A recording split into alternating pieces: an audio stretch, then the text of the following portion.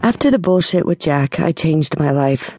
You could say I owe my life to him, in a way, because I would not be the vice president of the bank if he hadn't pushed me to the brink with this submission training. And I wouldn't have these measurements, this face or this body. After I threw him out, I made a pact with myself.